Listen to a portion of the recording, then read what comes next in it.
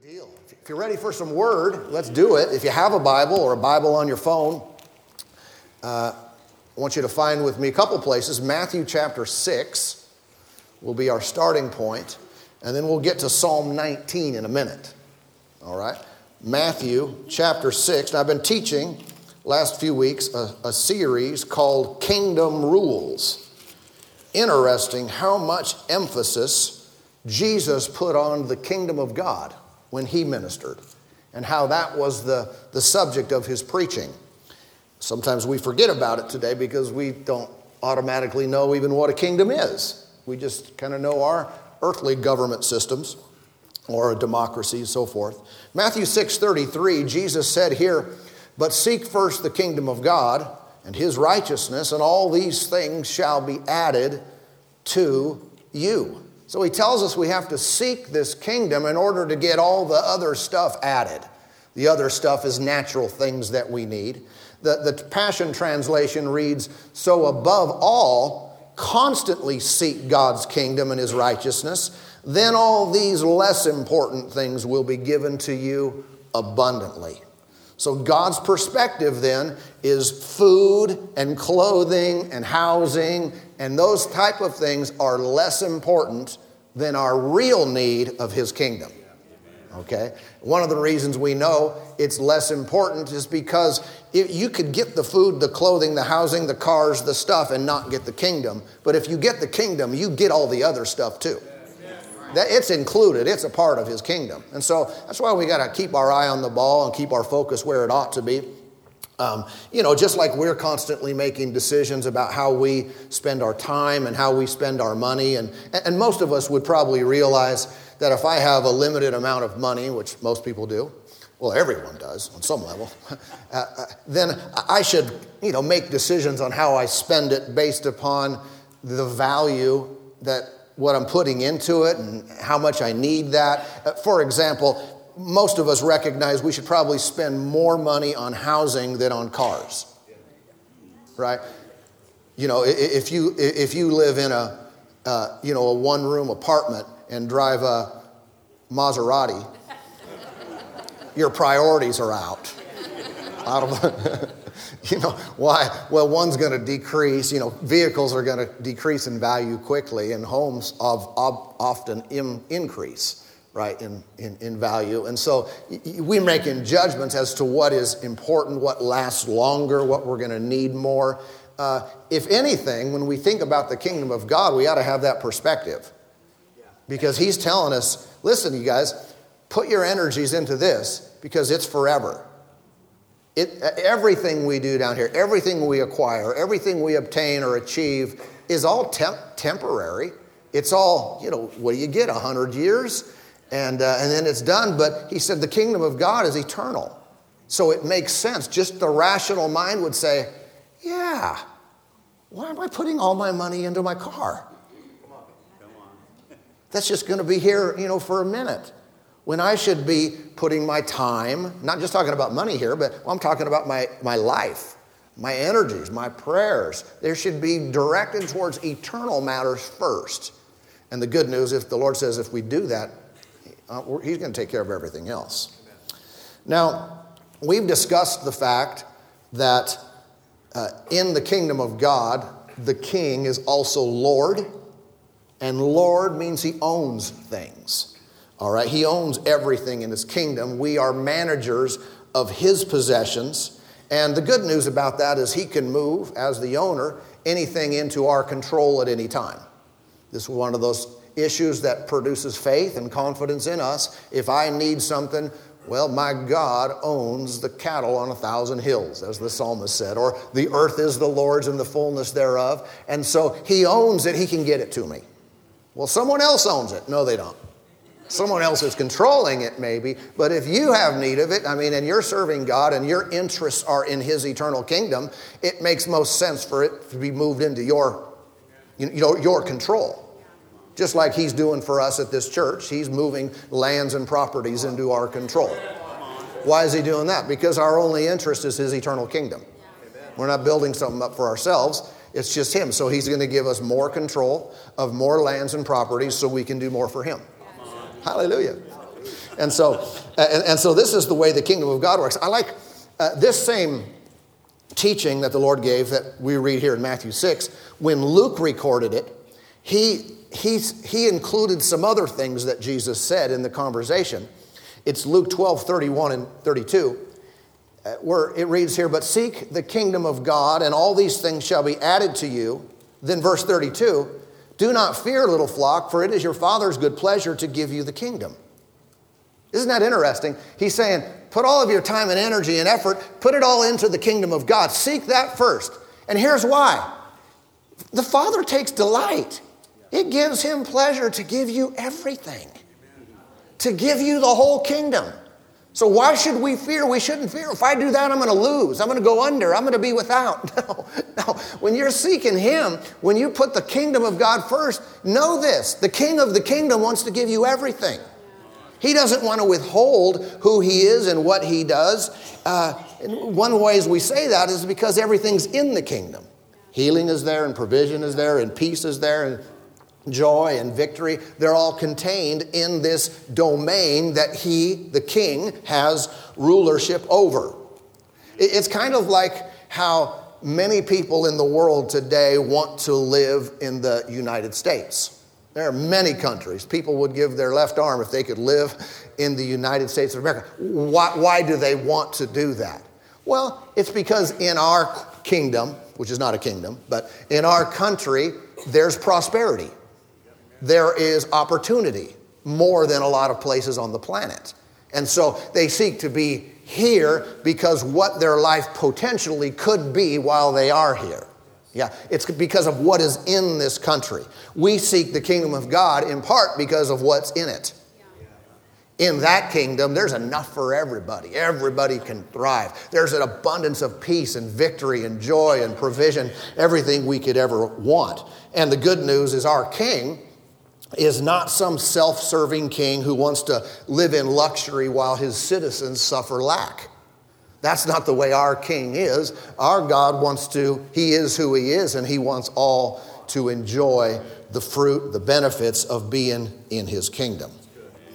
And so we talked to you about that, the fact that he's Lord. And then also, you recall last week we were talking about how the king in his kingdom, in a kingdom, the king's word is final. It is final authority in all matters. It never changes. It doesn't fluctuate with the culture. And we honor him by believing what he says, by adhering to what he says. And then our experience in the kingdom is contingent upon cooperating with the rules that he has set out. Are there rules that govern? Are there laws that govern his kingdom? Certainly there are, because, God is an order type of person. He's not chaotic. There are rules that govern the system. Some see that as negative. Oh, here we go. Here come the rules. That's Old Testament. No, slow down a minute. There's rules for our benefit. And they're not burdensome, but they're advantageous to us. I remember reading years ago about a study that some people did with children on the playground. And the study went like this. They had the playground, meaning like at recess during school. And they had one playground, which was, the little bit of concrete and then the grass area. And after the grass, there was just nothing. No fence, just off to where whatever was beyond that. And they said in that experiment, they just put the kids out there. Go ahead, go play, have fun.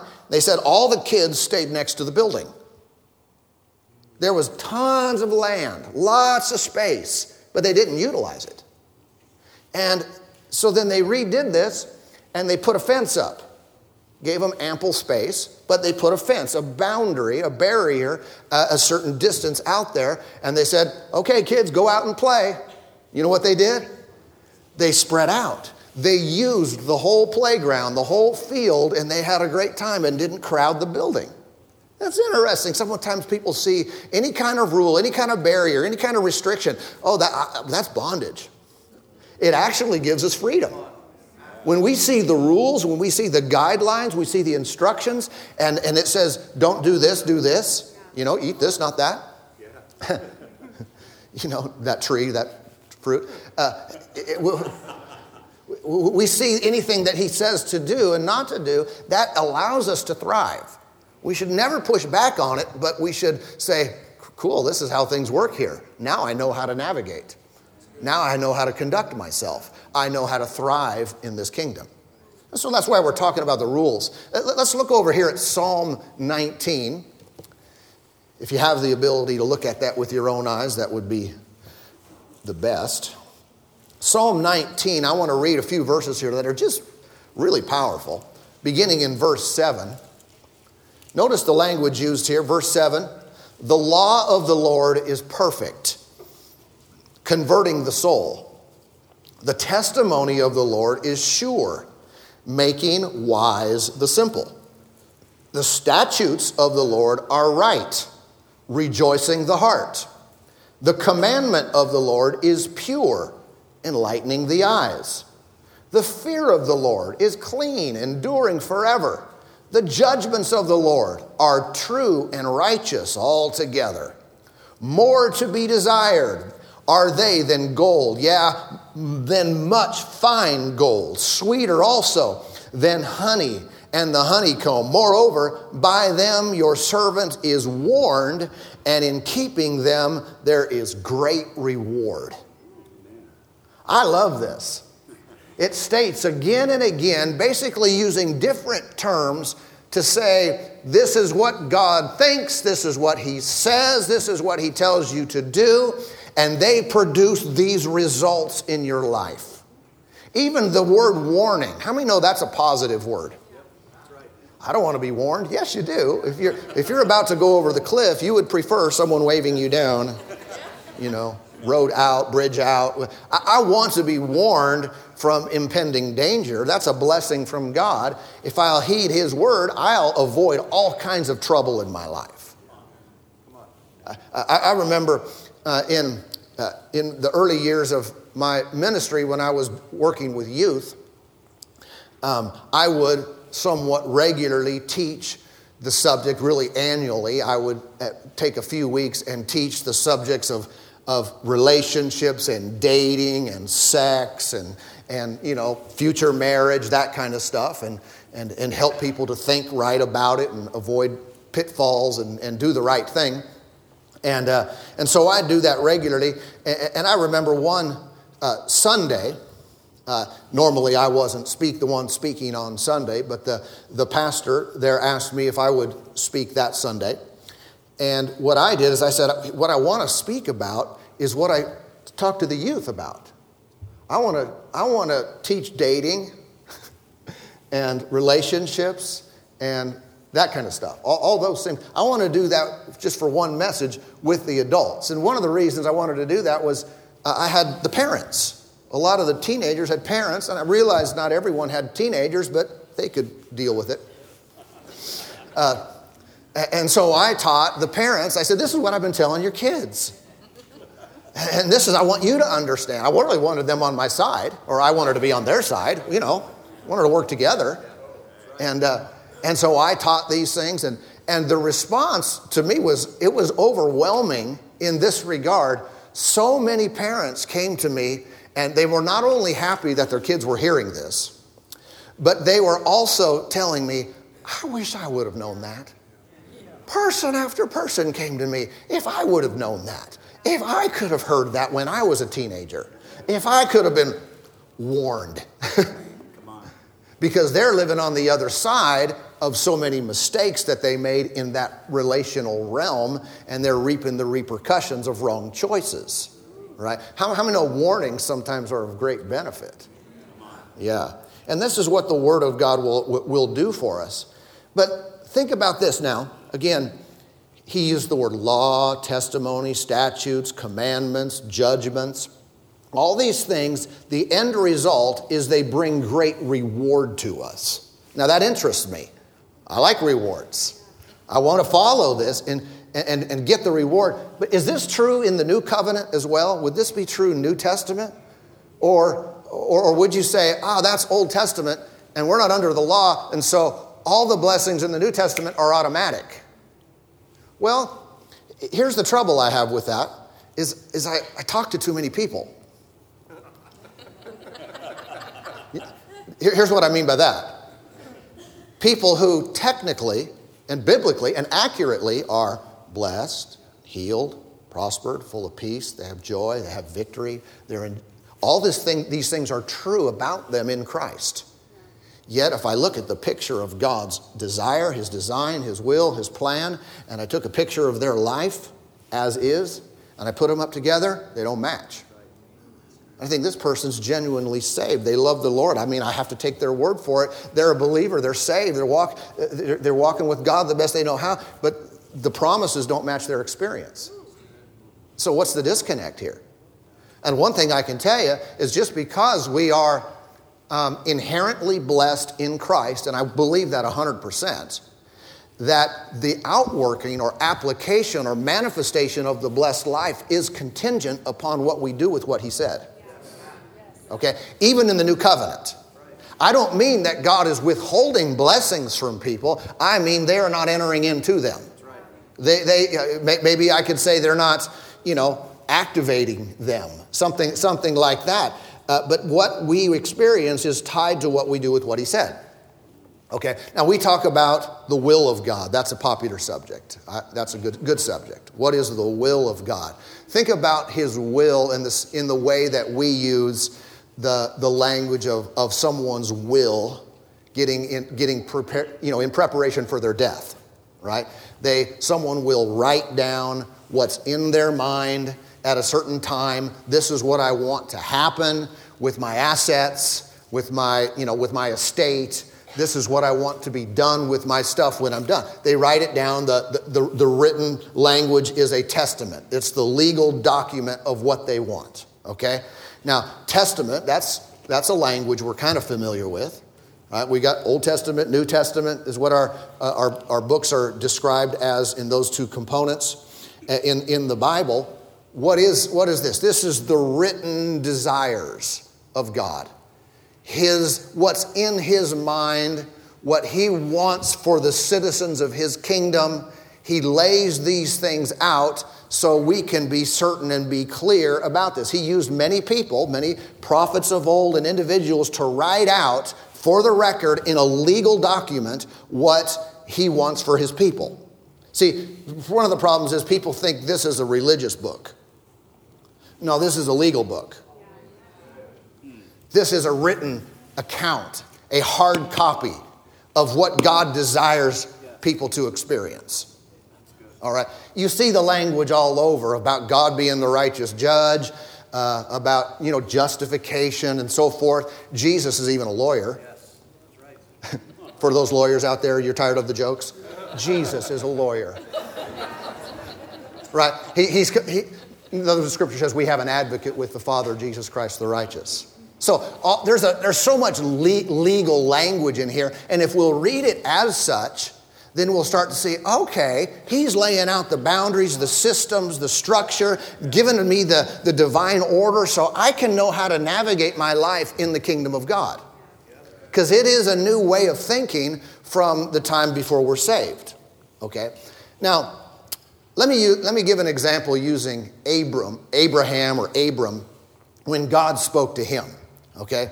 It's Genesis chapter 12, and here's what happened. Now the Lord had said to Abram, get out of your country, from your family, and from your father's house, and to a land that I will show you. And I will make you a great nation. I will bless you and make your name great, and you shall be a blessing. I will bless those who bless you, and I will curse him who curses you, and in you all the families of the earth shall be blessed. Now that's quite a statement. That's quite a promise. This is what God wanted to do with Abraham. All right? Was that contingent upon anything?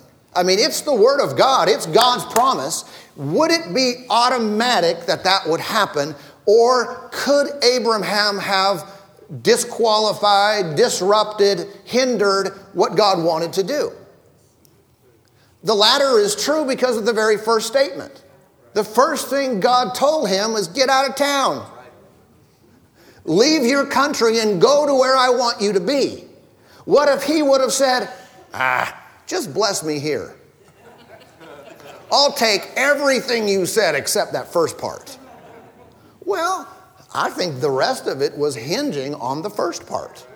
God wanted him to go, and this was his plan to bless him and the people of the earth through him, but it was hinging on him getting out of the country. Praise God. That principle, by the way, this is before the law of Moses and everything. That principle continues to this day, that in the kingdom of God, he presents what he wants, what he desires for all of our lives, and it's utterly desirable and something we all want. But there are often conditions, meaning the condition is it'll happen when I act on it. It'll happen when I heed his voice and do what he said. This would be, we've used this language in the past couple of weeks. This would be God's constitution. The kingdom of God has a constitution, and that's the word that we have. Any conditions that follow, him setting forth his ideal, would be for the purpose of setting boundaries and practical application so we can enjoy and experience all the good things that he promises us. All right? Keeping his word, walking by faith, walking in love, all these things. If I avoid that, I don't get everything he wants me to have. Everybody okay? All right. And so enjoying God's ideal in our lives is not automatic. We must give attention to his words. The blessings then are contingent upon it. Think about it even like our country. We have been given certain rights, and we have our Constitution, we have the Bill of Rights, the first 10 amendments, we have all these guarantees of certain things. Is it possible for anyone living in our country to disqualify themselves from some of the guarantees of our citizenship? Could someone conduct themselves in a way where they no longer have the freedoms afforded to them in our documents? They certainly can. I mean, a good example is when you break the law, and depending on the severity of that law, you could lose the right to vote. You could lose basically all freedoms. You could be imprisoned, right? The Constitution hasn't changed. The will of the founders hasn't changed in regards to wanting to provide, everyone life, liberty, and the pursuit of happiness, and so forth. It wasn't that has changed. It's just a person didn't cooperate with the rules that govern it. And this is sometimes why people in the kingdom of God, they have the most amazing promises beyond our comprehension. I mean, he wants to do exceeding abundantly above all we could even ask or think. He wants to go beyond your wildest imagination in his privileges and blessing and help and victory in your life. But sometimes we disqualify ourselves. I don't think it's permanent. I'm not talking heaven or hell here either. I'm talking about citizens of his kingdom saying, what did you say? What are your testimonies? What are your statutes? What are your judgments? Because I need to hold those in such high esteem that they govern my life more than anything else of this world. And when I do that, he's steering me. I'm being warned, look out. I'm being directed in my life. Go here, that's where my blessing is. Walk here, walk this way. You're thinking wrong about that, change that.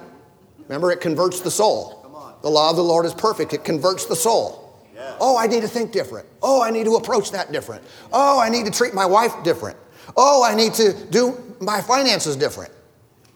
And we meditate on the word, your judgments, your statutes, your commandments, everything you say. They're of such great value that I'm going to adjust my life to steer around. And in the process of that, I get to enjoy freedom. I get to enjoy his blessing. I get to enjoy all that Jesus came to give us. Praise God.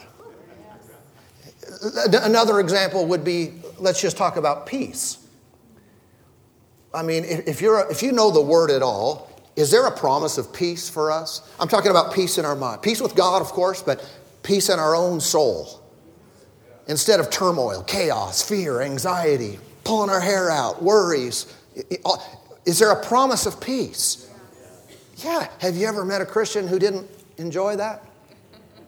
You ever met a true, genuine? I mean, they really did accept the Lord and they're saved, they're going to heaven, but their life is, there's no peace. Well, say, why is the Lord doing that to them? Why is God blessing one person with peace and the next person he's not? That's not the case. I think of Philippians chapter 4 that says, if you'll think on these things. Remember that?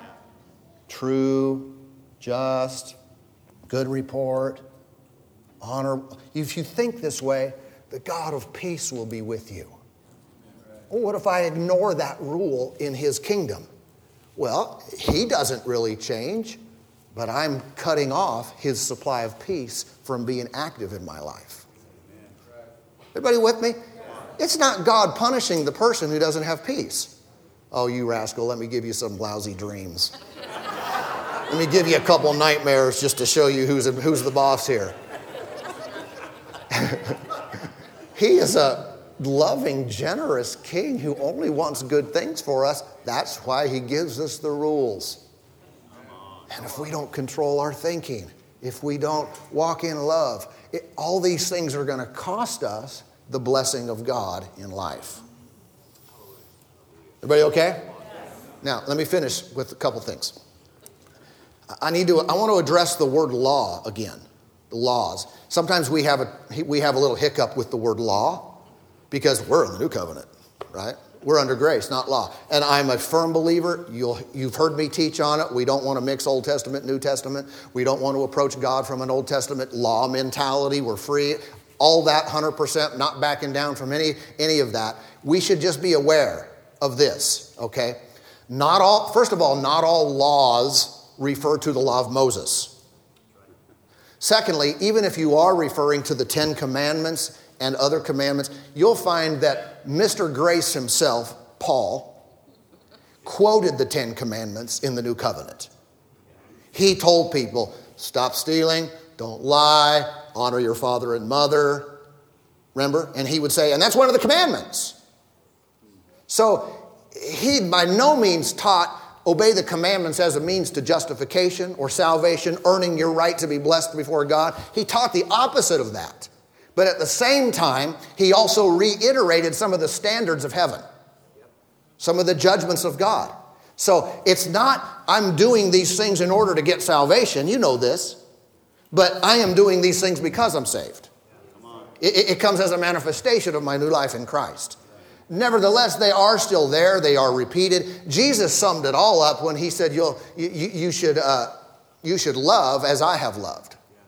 Right? All the commandments are fulfilled in that one commandment. But there are other types of laws. You see, there are physical laws, thermodynamics, and, there's laws of nature and that type of stuff, physics, so forth. We know that some things God put in motion, he put into his creation, and they just work kind of without effort. In the animal kingdom, birds don't have to be taught to fly. They don't have to go to class, learn, study, have a co-pilot. Fish don't have to be taught to swim. They just swim. Plants, you put the seed in some good soil, they just do their thing. Right? They're not struggling, striving. There's a lot of things that God built in that we call laws or physical laws, natural laws. And these things just work, all right? Fish malfunction when they get out of the water, right? There are, you take the seed out of the soil, the bird out of the air. Now there's something off. Now their purpose for being is interrupted. The laws that God put in motion, they guarantee, they protect the purpose for which something was created. When it comes to our lives, we were designed to thrive in God's kingdom, under his rule, but in his domain. When we hear what he says and adhere to his voice, his judgments, then we function naturally, normally, perfectly. We thrive. You take us out of there, then we're fish out of water. And that's kind of the picture of some believers. They accept Jesus, but then they don't live by the laws of the kingdom, and so they're flopping around on the sand. Right? God, why isn't my life not working?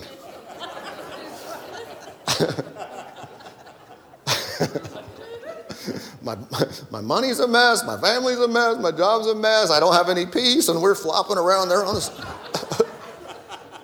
What's wrong? Get in the water. Come on. Okay. What does that mean for the believer? Get in the kingdom. In other words, find the rules that govern it. The boundaries that God set up for our benefit. The system, the structure in which He created us to be in. And again, some of that walk by faith, walk in love. In fact, listen to this. 1 John chapter 3. 1 John chapter 3 and verse 22 reads, "And whatever we ask, we receive from Him because we keep His commandments." There's that dumb word commandment there in the New Testament. We keep His commandments and do those things that are pleasing in His sight. Then He gets specific. "And this is His commandment, that we should believe on the name of His Son, Jesus Christ, and love one another as He gave us commandments." So the rules that govern the new covenant are not, I don't think, near as exhaustive as the old covenant when it was designed to show them what a failure they were, to show them their need for a Savior. Now that we're saved, there are still some guardrails, if you will, but He tells us in the kingdom, faith works. Faith and love, that would be the simplest way to define everything. If you're walking in love, you're still not going to kill anyone. You're not going to steal from them. You're not going to commit adultery. Love is that, and faith is what pleases God. These are some of the things that we should be aware of. In the king's word is law. Okay? Whatever he says. So you say, well, what law do we obey? Okay, don't just think law of Moses, earning my way to righteousness. Nothing. What laws do we obey? The short answer is this: everything God says. Anything He says to do, He says because He's right. His judgments are accurate. They're beneficial for us. Anything He says, we should say, oh, thank you, Lord, for more direction, more understanding, more clarity about life. Okay? When it comes to faith, like I said, faith and love, but even when it comes to prayer, this is how you pray. Is that a rule? Well, yeah, it's how prayer works. If you study prayer at all, you know not everybody who's doing what they call prayer makes any difference. That's why people think, yeah, prayer is when you throw something up and nothing happens. That's because you don't understand the rules of prayer. That's right. True, good. It's not simple. There are rules that govern it. What should I do? You should learn how to make your prayers work. Come on. That's why Jesus taught. Say, well, I just think as long as you're praying, that's all that matters. Can I be nice about that? That's ignorance. It really is. Well, as long as I'm sincere. Where did you read that? If that were true, there would be one verse on prayer, and it would say, just be sincere. Instead, we have volumes. Jesus teaching, when you pray, do this. When you pray, do this. Don't be like this, but be like this. You have others teaching all. Why? There are rules that govern the laws of the kingdom. Amen. That's why we study. That's why we teach. That's why we go into this. What about sowing and reaping? Sometimes people want to reap, but they don't want to sow. I just don't understand why God's not blessing me. He told you how things work in the kingdom so that you could enjoy the promises, the benefits, the privileges of being a citizen. Amen. Hallelujah. So this is why we continually go back to the Word. We study again and again. We realize, the language of this book is really not of religion. It's of legalities. It's of understanding systems and a personal relationship with God. The more we know, the more we can flow. It's one of the reasons we every year we put out a Bible reading plan. Say, everybody, let's read this together. One chapter, a day, 5 days a week. And then that way, if you'll just do that, at minimum, you won't starve.